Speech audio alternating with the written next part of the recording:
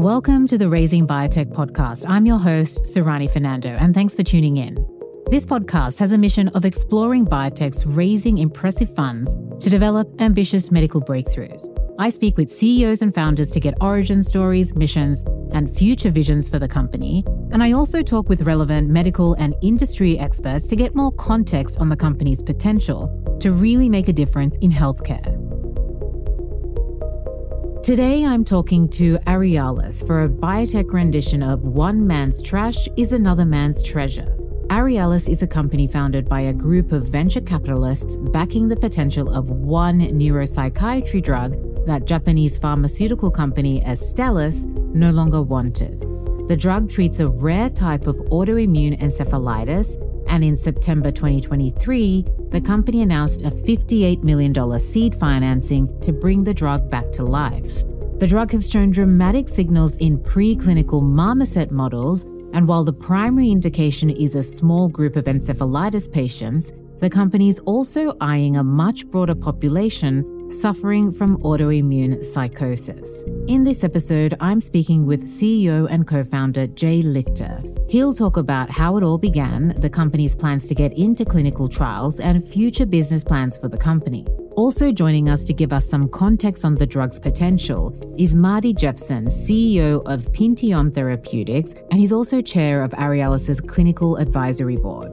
And finally, returning to the podcast for a completely external perspective on the drug is Dr. Leon Henderson-MacLennan, medical advisor and co-founder of consulting firm InThought. I hope you enjoyed this episode. So, Jay, thanks for coming onto the podcast. Really good to have you here. Just to kick us off, are you able to explain how Arialys started and how the technology came about? I guess, it's a pretty interesting story coming out of Astellas. Sure. So, as you know, I'm a venture capitalist and I start companies and have been doing it for almost 40 years, 35 years. Our particular brand of investing is, we call white space, novel technology, novel targets, novel platforms.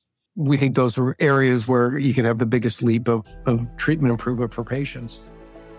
Jay's track record is actually very impressive, which is also one of the reasons why I wanted to dig into this company. He has a biochemistry PhD from the University of Illinois, Chicago, and in the early 90s was one of the first people to begin working on the Human Genome Project. He started Avalon Bioventures in 2006 and has invested in a number of successful biotechs that have either been acquired or gone public for hundreds of millions of dollars.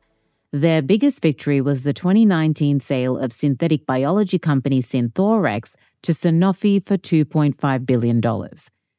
So I'd done some CNS deals. I've been involved with CNS deals and hadn't for a while. And I was keeping an eye out for something in the CNS space that was novel and different and new. And there hasn't been a lot in the last 30 years that's really novel and different and new. I would just keep an eye out. And of course, I network like we all do. And I had met the team at Astellas Ventures several times over the years. And when they decided to close down their CNS group, they wanted to sell off an asset, all the assets in discovery in CNS. And they shared this one with me, and I found this particularly interesting. That asset is what's now known as ART-5803. It's a one-arm antibody treatment for anti-NMDA receptor encephalitis, or ANRE for short, a life-threatening neurological disease that causes severe psychosis. Her condition continues to regress. Manic behavior, paranoia. Each of them is giving us a different diagnosis. One is saying bipolar, next one is saying schizophrenic, then they're saying psychotic. That was a clip from the trailer of Hollywood film Brain on Fire, based on the true story of Susan Cahalan, a reporter from the New York Post who presented with the disease in 2007. The only problem being that nobody knew what it was. Anti-NMDA receptor encephalitis is a disease occurring when antibodies produced by the body's own immune system attack NMDA receptors in the brain. And these NMDA receptors are proteins that control electrical impulses in the brain. Their functions are critical for judgment, perception of reality, human interaction, the formation and retrieval of memory, and the control of unconscious activities like breathing and swallowing, also known as autonomic functions. It primarily affects young people. About a third of the patients are under 18, and it's a lot more common in young women. Susan's case was the index case for the disease, and 15 years later, there's a lot more awareness of its existence and diagnosis. But it's still a horrendous disease with subpar treatment options. Taking all of that into account, when Jay saw that Astellas had a drug candidate for this disease with an interesting mechanism of action and already had generated some pretty impressive preclinical data, he saw a compelling opportunity to get back into the CNS space. They basically just wanted to sell it. They wanted it gone, and they didn't really want any residual rights or anything. So it's not even like a spin out or something of Astellas. It's just a pure asset sale. So I was doing my diligence, started getting toward the asset, and I was explaining that to them. And they wanted to know if I wanted to meet a couple of VCs that were working on the project. What's interesting was that Astellas had a site in San Diego, about 2 blocks away from our facility. And the head of their CNS group, Miki Matsumoto, was running that site. And when they divested their CNS program, they were going to get rid of that site. I was able to convince him, and we closed this deal, to leave Astellas and join us as our chief scientific officer. I went back to Astellas and said, I'm interested in talking to the other VCs, and it turned out. So in a small healthcare investor world, those venture capitalists turned out to be Ed Hurwitz from MPM Capital, who Jay knew and had worked with on 2 other successful deals in the past, and the other group was Catalyst Pacific, led by BT Slingsby, who Jay had met through mutual friends over the years, and they always thought they might eventually do a deal together. So fast forward, the 3 investor forces formed the company in December 2021 and finalized the purchase of the drug from Astellas in April 2022. They brought in Astellas' Miki Matsumoto as their chief scientific officer and scientific founder, and they financed the company with the top priority of repeating Astellas' impressive preclinical study in non-human primate marmosets. So there were 2 marmoset studies done. Astellas did it first, before they sold the assets. It was maybe 4 years ago, 3-4 years ago. And what they did, so it's been cloned, are the human pathogenic antibodies, some of them. Astellas had the sequence of a human pathogenic antibody. It also had converted that into a molecule. So through an ICV, intracerebroventricular infusion, which is a constant infusion direct into the brain, Astellas put that molecule into the marmosets. And these marmosets got very sick very quickly, showing behavioral and neurological disorders within 2 weeks.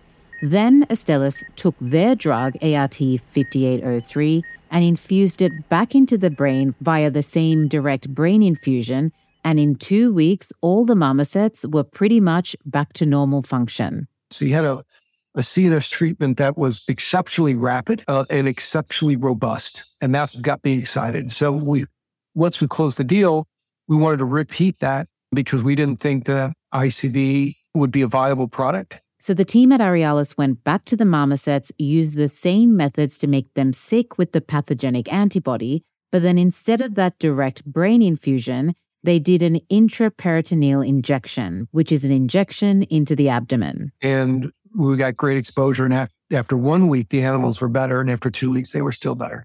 So those are 2 different experiments done with different colonies of monkeys, a different protocol, different route of administration, different handlers to assess behavior, and done almost 4 years apart. And the second experiment probably worked a little better than the first one. So that's for us some super exciting times. So after that successful result, Arialys came out of stealth mode, announcing the company and its $58 million seed financing in September 2023. To talk a little bit more about the drug candidate and its potential, I spoke to Marty Jefson, who is CEO of another neurology company, Pinteon Therapeutics, and he's also Arialys' Clinical Advisory Board chair. Marty was at Pfizer for 27 years and at one point was the head of neuroscience there. Now he virtually operates venture-backed new companies that have a neurology or psychiatry focus. My affiliation with Arialys is that I was involved with one of the investors in the opportunity analysis prior to the formation of the company. And I very much liked the approach, recommended the investment And I thought when I got the opportunity to consult more on a sort of an operational and strategic basis that I would take it. And I've done that now for about 18 months. Marty said the big unmet need for this disease, combined with a differentiated and advanced therapeutic approach, was what really piqued his interest to work more closely with Arialys. We talked a little bit more about the disease itself and what makes it so burdensome. The disease can sort of start with an almost viral presentation, like a flu, but then pretty rapidly you move into what are usually at the outset some psychiatric symptoms, and they can look very much like schizophrenia, but also include, sleep disturbances, anxiety, things of that nature. And soon, the disease generally transitions into more profound cognitive deficits, movement disorders, dysautonomia, so autonomic nervous system difficulties which present cardiovascularly, seizures, and even coma. And the diagnosis is based generally on a combination of these clinical signs. So oftentimes patients will present initially, they have symptoms which could be found in other disorders, could be standalone symptoms, an anxiety disorder, let's say, or a sleep disorder. But with the progression to other systems and other symptoms being involved, it starts to present a clue that it's more than a simple psychiatric or isolated neurologic condition that's manifesting. Marty said the industry is getting better at diagnosing the condition, but it can take some time to go through that diagnostic tree, and current options to treat patients are monoclonal antibodies developed for other autoimmune neurological disorders. And while many patients do respond to these, recovery can be slow, sometimes months or even years, and oftentimes patients relapse. Current options are also immunosuppressive, so there's an increased risk of developing other infections. Suffice to say, there's room for a more targeted approach. This is a treatment that's not based on broad immunosuppressive properties, and I think that's a big advantage to it. I also spoke with Dr. Leon Henderson-MacLennan, medical internist and co-founder of consulting firm InThought Research. He was on the very first episode, and when I told him I was looking at Arialys, he was immediately curious, particularly because he's come face-to-face with this disease with patients back when nobody knew what it was. There's no question that autoimmune encephalitis is an area of great unmet need, including anti-NMDA receptor encephalitis, or ANRE. So basically, when one thinks of these immune-mediated conditions in general, I think it's always important to understand how far down the road from high-dose corticosteroids or immunosuppressants the drug discovery process has taken us in the management of the condition under consideration. So for ANRE, we've not really come that far at all, right? Sure, if you're refractory to steroids or IVIG or plasma exchange, you may get, rituximab, but even that, it has to be said, is woefully nonspecific, right? What we're talking about with this asset, ART-5803, is a more specific approach, blocking the NMDA receptor and autoantibody action underlying the pathology that drives the symptoms, morbidity, and in certain cases, mortality, is much more attractive than these nonspecific approaches. So looking at the preclinical data so far, granted it's still pretty early, both Marty and Leon appeared to be pretty impressed with early results both in the lab and then in 2 separate preclinical studies in the marmosets. Marty pointed out the drug's notably rapid therapeutic benefit.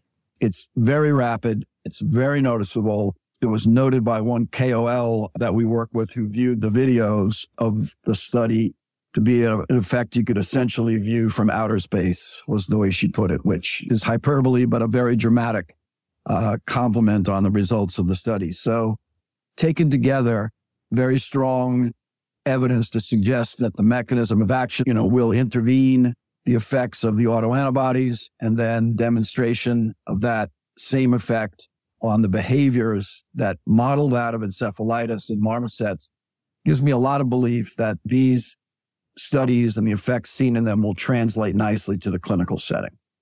Yeah, no, I thought the, convergence of the promise of a specific monoclonal antibody designed to address an area of unequivocal unmet need, the assets having been through 2 companies' preclinical programs, and indeed Arialys's impressive confirmatory data in marmosets is, basically a foundation for a compelling story. Thinking about going into the clinic, Leon says that won't come without its challenges, as the CNS is always a tricky beast to demonstrate convincing efficacy. There are some specific challenges, and it's not the least of which is achieving, reassuring CNS distribution kinetics. Transitioning from non-human primate models to humans is often the biggest initial challenge, especially for larger molecules. So if you have the appropriate distribution kinetics, then you want to look at least the reproduction of the non-human primate pharmacodynamics.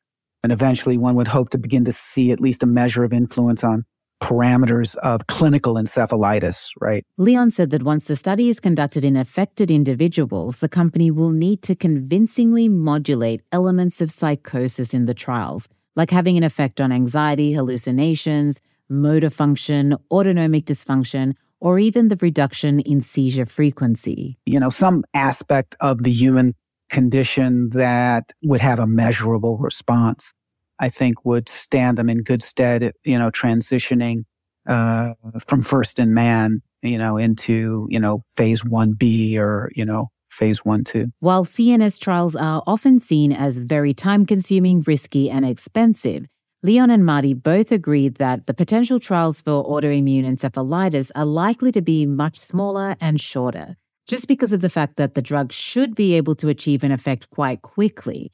In the marmosets, it was 2 weeks, and while the time of response is often what differs from the preclinic to the clinic, human trials most likely won't last several years or have to enroll hundreds of thousands of patients like in other CNS trials, think Alzheimer's, Parkinson's, or ALS. Because the course of disease is often, subacute, then the question becomes also patient selection. And I think in this situation, it's altogether possible. And recruiting patients with characteristics that suggest that early intervention will yield that also early response will be very important. Speaking to Jay, the company is planning to enter human testing in healthy volunteers in the second half of 2024, and then will enter an exploratory trial in around 30 to 40 encephalitis patients in the first half of 2025. The FDA has agreed that autoimmune encephalitis is an orphan disease, giving the company certain benefits with things like FDA communication and feedback. And Jay said that because there's such an unmet need for a severe disease like this, after their exploratory trial in encephalitis patients, Arialys is hoping to only need one combined phase 2-3 trial for an approval. So I asked Jay what he thought a registrational trial might look like. So obviously we haven't talked to FDA about what it's going to take to get approval.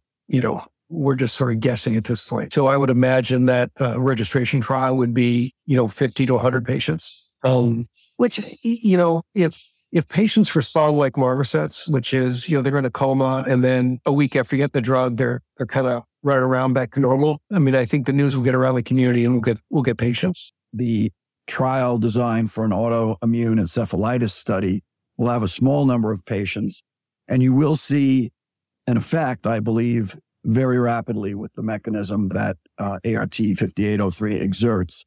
Although the patient population is relatively rare, they almost universally seek treatment eventually, not always immediately, but eventually. And as a result, they're highly motivated to participate in clinical studies. So while an impressive early efficacy profile might lend itself to smaller and more manageable clinical trials, I was curious about the drug's current safety profile. So I think the key is that an NMDA receptor is not expressed outside of the brain. So you take an antibody fragment or an antibody, it won't bind target systemically. And, antibodies are exquisitely selective. So you're not going to have any off-target near neighbor effects. So the peripheral dosing should be relatively safe. Astellas showed that the molecule isn't an agonist or an antagonist for the NMDA receptor. And so it just is a silent binder. And our expectation is that when it does get into the brain, it'll just be a silent binder and won't have an effect. So, if this were a small molecule, I would be more concerned. this were a molecule that targeted something that was both peripheral and central, I would be concerned. But the fact that we're central only, it's antibody, and it has no activity except binding, just blocking the pathogenic autoantibody from binding. We think from a safety standpoint, that's going to not be our biggest challenge. He said there'll likely be patients with infusion reactions, which is pretty standard with these intravenous injections, and those can be treated quite easily with things like Benadryl or Tylenol, and usually they get better with subsequent doses. So while safety isn't the primary concern for the company right now, you don't really know until you know, so that's what they'll assess in their upcoming healthy volunteer studies before it goes into the exploratory trial. So far, things seem pretty flowery for this drug candidate, but we can't forget that the CNS is like the black box of the human body. We don't completely understand all that's going on in there. Sometimes it's a lot of guesswork, and that can also be a scary place to invest. A lot of these unknowns have deterred many pharma companies from investing in CNS drugs, and that's probably well illustrated by Astellas selling off its CNS assets. So I asked Jay whether there was any apprehension going into this therapeutic area, even though he'd been looking for some time and finally settled on pursuing this one. When I was thinking about a CNS program, it had to be really, really different. And it couldn't just be, modulating receptor and hope in 3 months or 6 months the patient is better. And so that's why these animal models where you see this really profound result in a short period of time makes this really interesting. But I think, that's really the critical thing is that it doesn't scare me because of the profound result in the marmoset, the speed and the depth of efficacy. And so we're going to do a short trial, and if it doesn't work, we were wrong. Now, it's still pretty early to be talking about market opportunity and how this drug might be used in the clinic, but the company does have its eye on pursuing subgroups of patients suffering from other psychosis-related diseases, and that is actually quite a compelling market opportunity for the company. So, autoimmune encephalitis oftentimes manifests itself with primarily psychiatric symptoms, sleep abnormalities, symptoms very much like that seen in schizophrenia with hallucinations, paranoia, etc., positive symptoms of schizophrenia.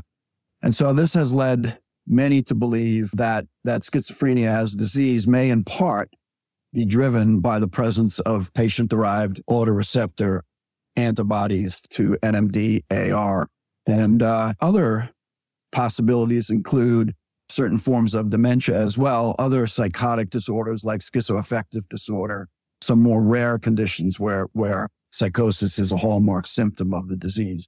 Now, this, I think, is going to take a little bit more development than it will in encephalitis. So to characterize the encephalitis field, virtually everyone who works in the field believes that the disease is downstream of the presence and the effect of patient-derived autoantibodies to the NMDAR receptor.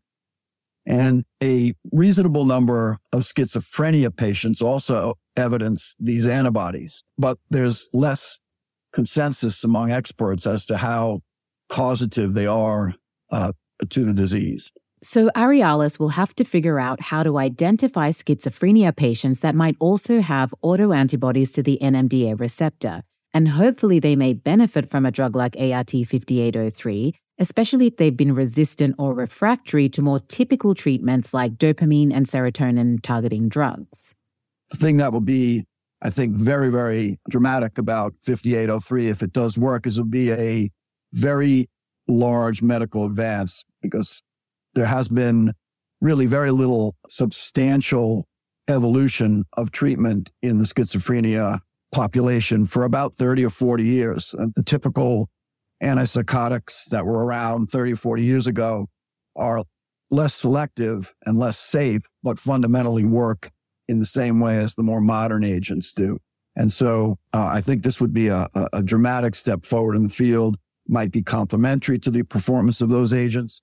And I think it certainly will be useful in patients that do have quantities and the presence of autoantibodies that affect the functions of their brain and induce disease. So there are many, many opportunities. The challenge will be to instill a treatment paradigm where those patients can be identified efficiently and then demonstrate that ART-5803 alleviates those symptoms. Leon agreed that it's worth Arialys exploring the drug in other neuropsychiatric conditions like schizophrenia. I mean, the potential there is great because we're seeing that, maybe on the order of 3 to 5, some people even say 10% of these more common conditions, more common neuropsychiatric conditions have at its root at least a modicum of NMDA receptor disarray that could be addressed to, effectively reduce disease burden. So I think that is appropriate for the future. And when you can get a subset of a common chronic disease that can be addressed, you're also still going to preserve your ability to make it into an orphan condition. We call it orphanizing common chronic conditions, and you see that sometimes in cardiology and whatnot.